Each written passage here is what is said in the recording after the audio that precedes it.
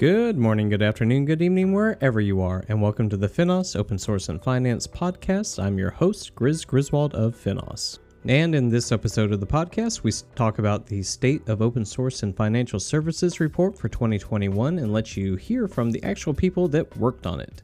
I'll put links in the show notes so that you can download the report yourself and see the slides that were used for this presentation. But for now, let's cue the music.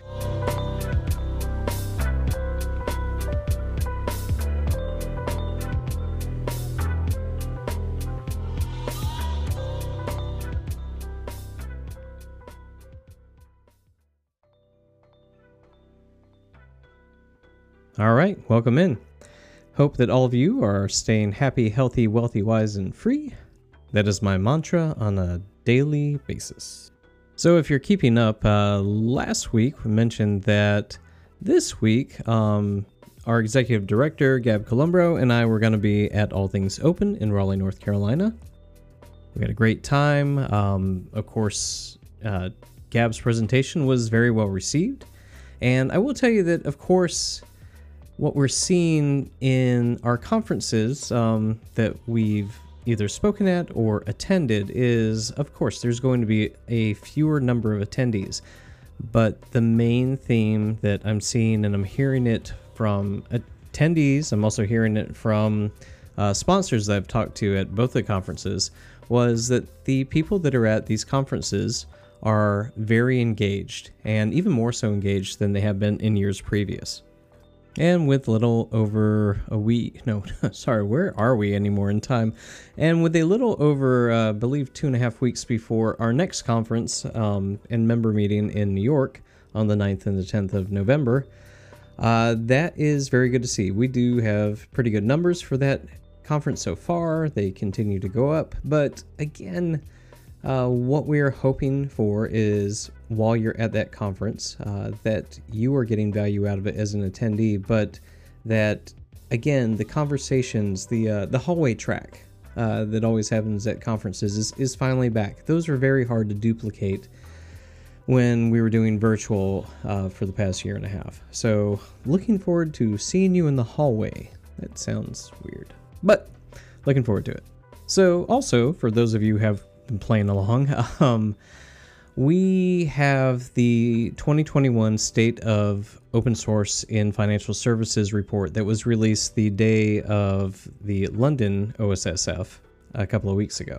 And part of what we're doing leading up to the next OSSF, and probably after that, is we will have different features that, whether it's social, blog posts, but also podcasts and things like that, that we will be featuring this particular report because I think that some of the insights that have come out of it are very important. I did talk a little bit about it on our last podcast. So we're going to work on some interviews that have come out of this particular report. But what I want to do for this particular podcast is let you listen to the audio from the Open Source Strategy Forum in London. Hillary Carter, who is, I think she's the VP from Linux Foundation Research that has just launched this year. But then Colin Eberhardt from Scott Logic, who's the CTO there, and Gilles Gravier, who's from Wipro. And Gilles is a senior advisor on open source for Wipro. And Gilles was actually flew all the way from Sweden to Raleigh, North Carolina this past week too, to talk and attend All Things Open. So it was great to see Gilles twice in 2 weeks. Anyway, so what we have is Hillary was able to present virtually since she was in Canada, but then Gilles and Colin went into a little more detail to the attendees there, and they talked about first, what is the Linux Foundation Research Division, and how it's been created to broaden the understanding of open source projects, the ecosystem dynamics, and an impact. And among the LF Research inaugural projects was this report. It was in the financial services vertical. And so Finos, working with team members from Scott Logic and Wipro and LF Research, and actually GitHub, we collaborated on this publication for the 2021 State of Open Source and Financial Services report. And it was a study of understanding of governance, leadership, consumption, contribution, culture, and overall open source aspiration within financial services. So I am going to play that in a second. And again, like I said at the beginning, I will put links to this actual video if you'd like to watch it instead of listen to it. But then I will have a link to download the report. There's also other things that you can do with it. There's the actual open data that you can play around with, and we'd like to see, if you do play around with it, what you are getting out of some of the data compared to some of the information that we were able to get out of it. And then as other content comes out on this report that we've been working on, then I will do my best to come back and update the show notes with that information as well. So hope that you enjoy listening to Hillary, Colin, and Giles, and I'll catch you at the end. This was supposed to be sort of launching the State of Open Source survey. It's not a terribly well kept secret because Gab keeps telling people about it and telling you all the results already. So what we're starting with is a short video from Linux Foundation Research, a lady called Hillary who did a fantastic job of shepherding and organizing people like ourselves to put this survey together. So we're going to start with a short video presentation, then myself and Gilles are going to talk through a few bits and pieces from the report itself. So if you could play the video, that would be fantastic, and we shall become audience members once again. Good afternoon, Open Source Strategy Forum. My name is Hillary Carter. I'm the VP of Research at the Linux Foundation, and it is my pleasure to introduce LF Research and the work that we did with Finos in one of our very first projects. I wish I could be doing this in person because there's nowhere I would rather be than with you all in London, England, the greatest city in the world.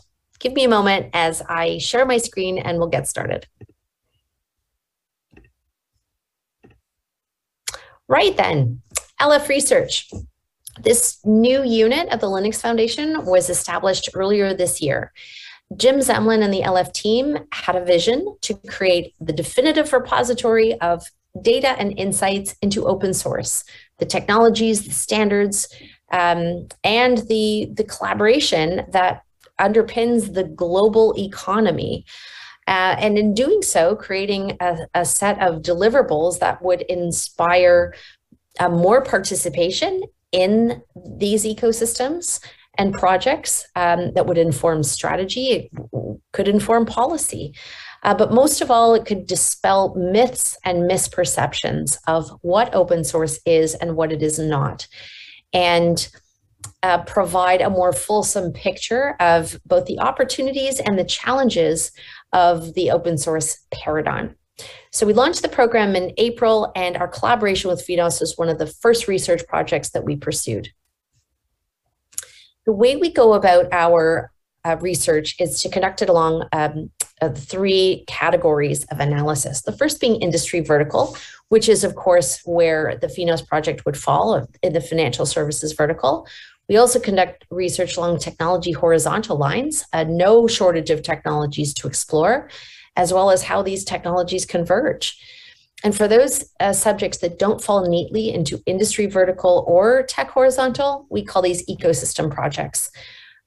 Topics such as cybersecurity or climate, diversity, equity, and inclusion, identity and governance and leadership, and no end of content. So we look forward to publishing content along these lines and filling out this roster for future use. This is a tool that is designed to benefit all in our communities and create another example of shared value. And because research is a team sport, there's no greater example of that than the work we did with Finos. So we came together as a team led by Finos, and we were joined by Finos partners, GitHub, Wipro, Scott Logic, and of course, myself from LF Research, and my colleague Steve Hendrick, and we got about the business of defining the research project plan and the vision and the scope of the work. We were committed to creating a survey as well as doing quantitative research, all with the idea to create a baseline study of the state of open source in the financial services sector. The focus on banks and asset managers. And hopefully what we would do in the process is create an opportunity for future studies to be compared against this year's results and to be able to show trends, very possibly growth, and have this sort of baseline. We launched our survey in June by way of social media posts and blog announcements right across the community. All of our partners shared the survey along their channels. We did email outreach, direct email campaigns to certain segments to identify qualified respondents. And our survey closed just following the FINOS member meeting in July. Our final sample size was 208 respondents, and we're very pleased with the results. I want to thank all of you. If you took the time to participate in the survey, it's very much appreciated, and good quality data is hard to come by. So thanks to all who participated. We're very pleased to present a presentation of the survey findings as one of our core deliverables. You can see that this slide is an example of the demographic summary of the financial services respondents, with our sample size being 208 and the various data by segment. We're also pleased to publish an in-depth report, which includes references to the survey results, along with the numerous interviews that we conducted with subject matter experts and the different categories of results that we present in the research report. Included in the report are infographics, which are a wonderful way to disseminate key findings from the research. And these individual tiles serve a dual purpose. They can be repurposed as social media shareables. They can be added to presentations as individual facts and figures, and they help visual learners to consume the content.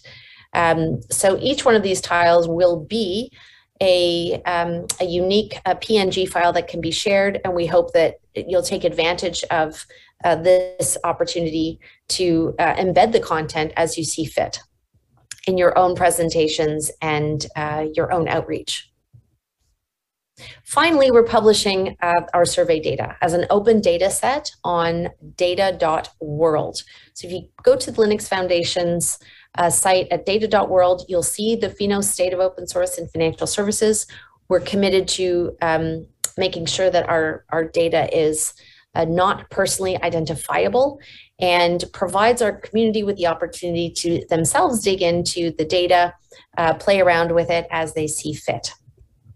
So that was the methodology and a bit of the madness behind this fantastic research project. It was a great pleasure for me to collaborate with the team, and I'm very proud of the work that we accomplished together, and I hope it provides as much value to everyone in the community as it did to me personally and professionally. Now, let's dig into those findings. Thank you so much. Have a wonderful conference. See you another time. Cool. That was a bit like being back at work, wasn't it? You know, Zoom calls. Okay, we were going to be having a panel discussion, but as you'll have seen, 2 seats, that would be a little bit weird. So what we're going to do is just talk a little bit about some of the findings. Just to give you a bit of background with respect to the structure of the report. So this is something that Scott Logic, Wipro, Linux Foundation, FINOS worked on, and we each focused on different areas and different aspects of open source. So we looked at open source leadership, open source governance. We looked at the different aspects of open source, the consumption of open source, so using open source tooling within your organization. We also looked at contribution. You know, are the respondents, are the Finos members giving back? And then we also looked at some of the more interesting aspects around culture and aspiration. So, Gilles, I believe you're going to talk through a couple of these different aspects. I'll take another couple, and then if anyone's got any questions, feel free to shout them out. Even as we cover the points. So, during the study, actually, each of the companies participating focused on specific areas. So here at Wipro, we looked at the governance part. We looked a bit at the consumption part of open source. And it's interesting because some of the findings actually point at the fact that, you know, we're far from there, okay?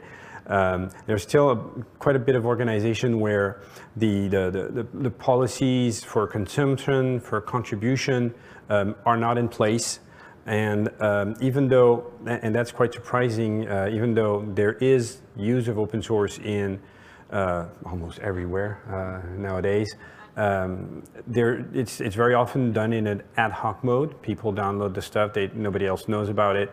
And one of the examples I'd like to quote, and I'm not going to name the culprit, obviously, for obvious reasons, but there was a company that we engaged with that when we started the engagement, we asked them how much open source do they use, and they looked at us very proudly and said, oh, quite a bit. We actually have like 300 to 600 components open source used in the company. And we started our engagement with an assessment, and we found 6,000. Right. So no policies, no governance around downloading, using open source results in so many components being used in ways that nobody knows about until you ask each individual group what they're using, and then you count them all, and you have people here who don't know what people there are doing. And it's not a unique case. I had another bank who we were talking blockchain, and one day they told us, oh no, we're not doing anything with blockchain yet. We haven't even done any pilots. And somebody, that was a CIO, by the way, saying that. And somebody at back of the room says, well, we have a pilot running in one of our labs with Ripple. And the CIO looked at them and said, what? Yeah, we downloaded it, it's free. So yeah, no policies means no traceability, means high risk or higher risk. And the result actually, is that for those who actually have policies, one of the findings here is that it'd be nice to actually, have greater support around the policies, publish them, make them available, because that's the next thing. If you have policies and nobody knows about them, which is another finding, then people don't know how to use them. Okay, so that's probably the first thing you want to look into when you're talking about, doing open source, in particular in a highly regulated environment like banking, is that make sure that it is clear how to do it. And of course, the next step is implementing processes, tools, and everything like that. But start with explaining the policy so people know what to do, where to look, who to ask, and how to report that they're using this stuff. Yeah, you can go on to your next. Yeah, and so as a result, interestingly enough, it's hard, for people who are going to be consuming open source to actually figure out what they should be using, where they should be getting it from. For those of you who are in the open source world for a long time, we all know that you get the open source component from the repository where it's being developed and maintained, but not everybody does that. And so people get the components wherever they find them. Sometimes it's not a legitimate source. And then they don't tell anybody, so they're using a version, but then a new version comes out because it fixes a security bug. Somebody else uses the new version, and you end up having 10 versions of the same component in the organization. 10, that's when you're lucky, and then you reach 6,000 components spread across the organization. But you have 10 versions of the same component. Not all of them have the same bugs. And when you try to consolidate that, it becomes a nightmare. So again, it's interesting because this finding is very much linked to the governance part, in the sense that if you have a proper governance model in place, you shouldn't have that issue with people trying to figure out, where do I use, where do I download the components, what version am I supposed to use? And I've seen places where people actually have a white list or a green book, or however they've decided to call it, depending on the organization, that says, if you're going to be doing this, use that component, that version, here's our internal repo for it. And that works, it can be done. It has to be done in a non-obtrusive way. It has to be done in a way that actually empowers the user or the developer, but it can be done. We shouldn't have that, not 56%. Cool. Yeah, I'm going to say a few words about contribution. What I want to do is, as you'll have seen in the video from Hillary, some of the findings of the reports have been sort of distilled into these little infographics. I want to pick up on the story from one of these infographics and drill into the detail. So this particular one says that 8% of respondents have policies that always encourage upstream contribution. So that's a very small number of respondents. And interestingly, talked to someone at a bank, this is one of the interviews we did, and the guy who was head of their trading platform technology said, I'm not entirely sure what the process is for contributing back. I think the code goes to a central team, they check it and will contribute upstream on your behalf. But this is a managing director in an investment bank, and the response was, I don't really know. There's someone over there who I think can do it on my behalf, perhaps. So to tell the story behind this, one of the things that we did was we asked exactly the same question that was asked within the Linux Foundation FOSS contributor survey. So the Linux Foundation survey addresses a very broad industry demographic. It's not financial services specific. In fact, financial services, I think, was less than 5%. And that survey asked, please select the statement that is closest to your current employer's policy on contributing upstream. So you notice that the red is from Linux Foundation, their broad FOSS contributor survey. 36% of companies surveyed always contribute upstream. Within the Finos survey, it's about 8%. There's a significant difference in this industry. We're not an industry that naturally contributes upstream. And you can see that reflected elsewhere in the survey. Also, interestingly, something that was mentioned by Gab and has been repeated by many others is in large financial services organizations, there's a lot of people that just don't know. Here, sort of 18% just, I don't know what the policy is. Now, drilling into the details a little bit more, one of the things that I'd like to explore is what it actually means to contribute upstream. Now, one of the things you've heard this morning is that Finos has helped a number of organizations open source their own IP, their own technology. Finos is making very good progress on that front.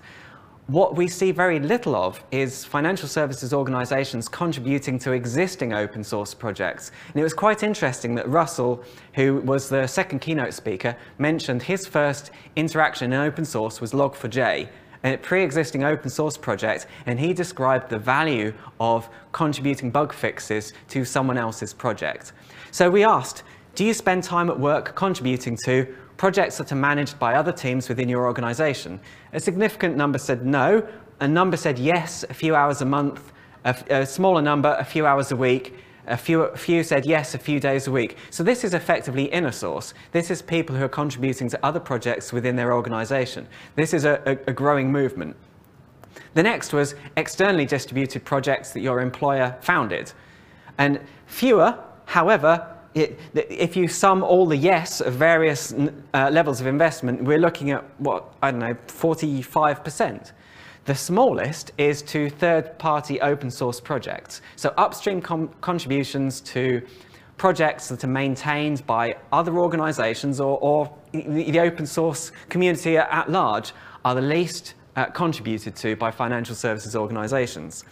And I nicked this slide from one of the speakers earlier. If you don't go upstream, you basically screw yourself long term. I think that's I wouldn't say something like that. So I'll quote someone else.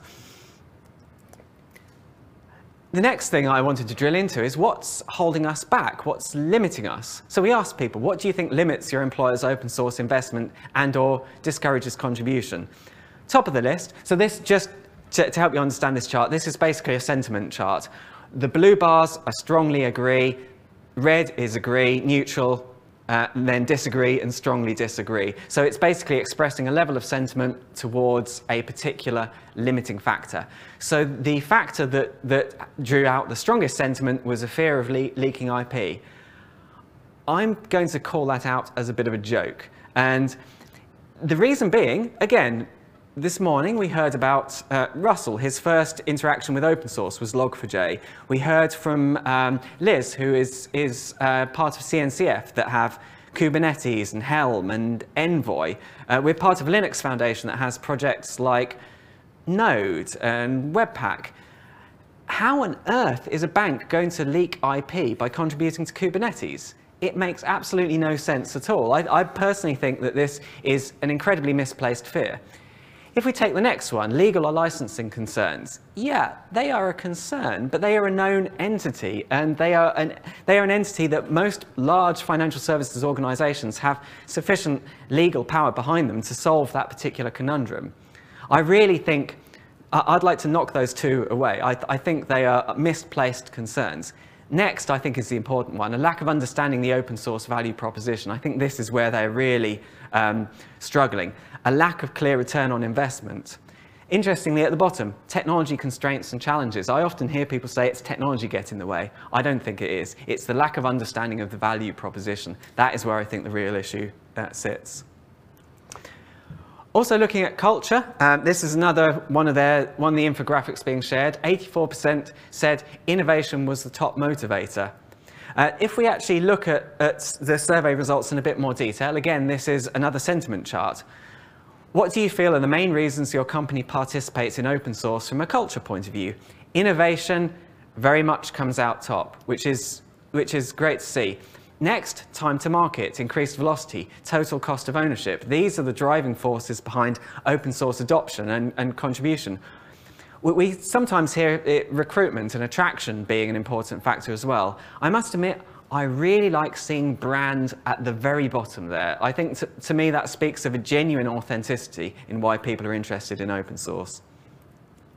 Finally, aspirations. This is the section that Finos managed. So 69% of respondents feel consumption of FOSS improves work productivity. And again, I think that's a very interesting statistic. I like the less, it's not the total cost of ownership, it's not time to market, it's some of these more subtle and harder to quantify factors that I think are really quite important. And then finally, the top 5 areas where respondents felt open source could improve financial services organizations. Again, this speaks of innovation, AI, ML, common workflow, regulatory again, that comes up time and time again, cloud and DevOps, which are inextricably linked. Can I make a point here about work productivity?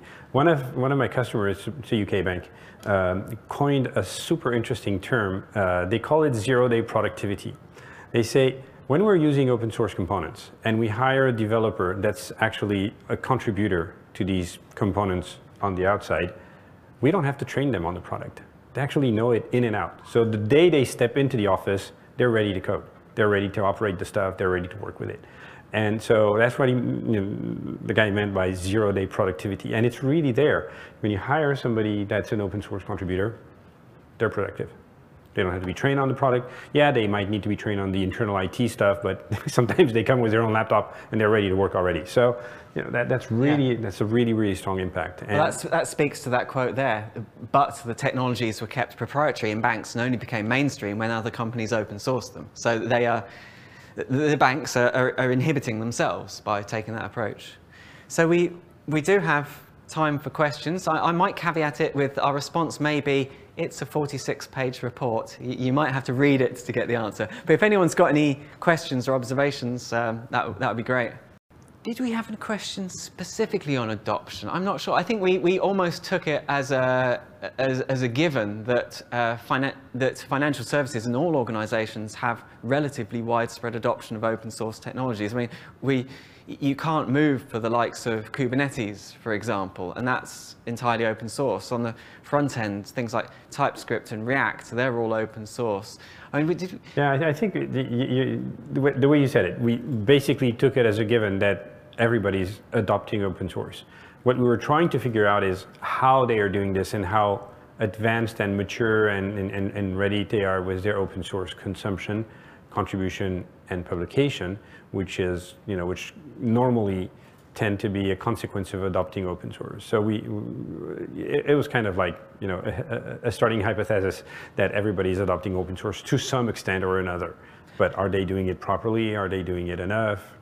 Yeah, actually, one of the interviews I did with one of our clients from a bank did highlight something quite interesting. He said, what people have to understand is that we are a very large financial services organization. We've been in business for decades. One of the things that's very important to us is the longevity of any technology that we adopt. And they mentioned that challenger banks, small-scale financial services organizations, don't have that challenge. They don't have that kind of need to, they don't have that kind of long-term responsibility that larger financial services organizations have. So from, again, this is more anecdotal evidence. The inhibitor there is waiting until you're sure that that is the right decision, not just for now, but for next year, the year after, and the year after that. You know, banks don't have legacy technology because they picked legacy technology. They have legacy technology because of the passage of time. Unless you're looking at neobanks and all these new companies that actually, for these, they tend to create the technology as they move forward. And unrelated to this survey, but another thing that we did another survey for another bank actually, and we found out that some companies, like, I'll give an example, Revolut, the neobank, they're using open source technology and contributing to open source technology that for their user interface is developed by Airbnb. Okay, so they're not looking at a greenfield approach, they're looking at a, at a blue sky approach. They're just taking the technology where it is being developed today, and they're making it better for them and for everybody else, and then they're leapfrogging all the legacy banks and saying, oh, we're going to do this thing that just maps into the way people see the world today through their phones. And this is a completely different approach to, we have a legacy world that we need to interact with and then build on top to provide new services to people who are possibly going to go away if we don't. Here, the approach is really different. Well, I guess if we don't have any other questions, I'll just encourage you once again to go and read the report. Download the survey, read the report, and enjoy. All right, so we hope you've enjoyed that talk by Gilles Gravier of Wipro, Colin Eberhardt of ScottLogic, and Hillary Carter of the Linux Foundation research team on the 2021 State of Open Source in Financial Services report that was co-authored with Finos, the Linux Foundation, Wipro, ScottLogic, and GitHub. Once again, I will leave links in the show notes and also update them as more information comes out from this survey.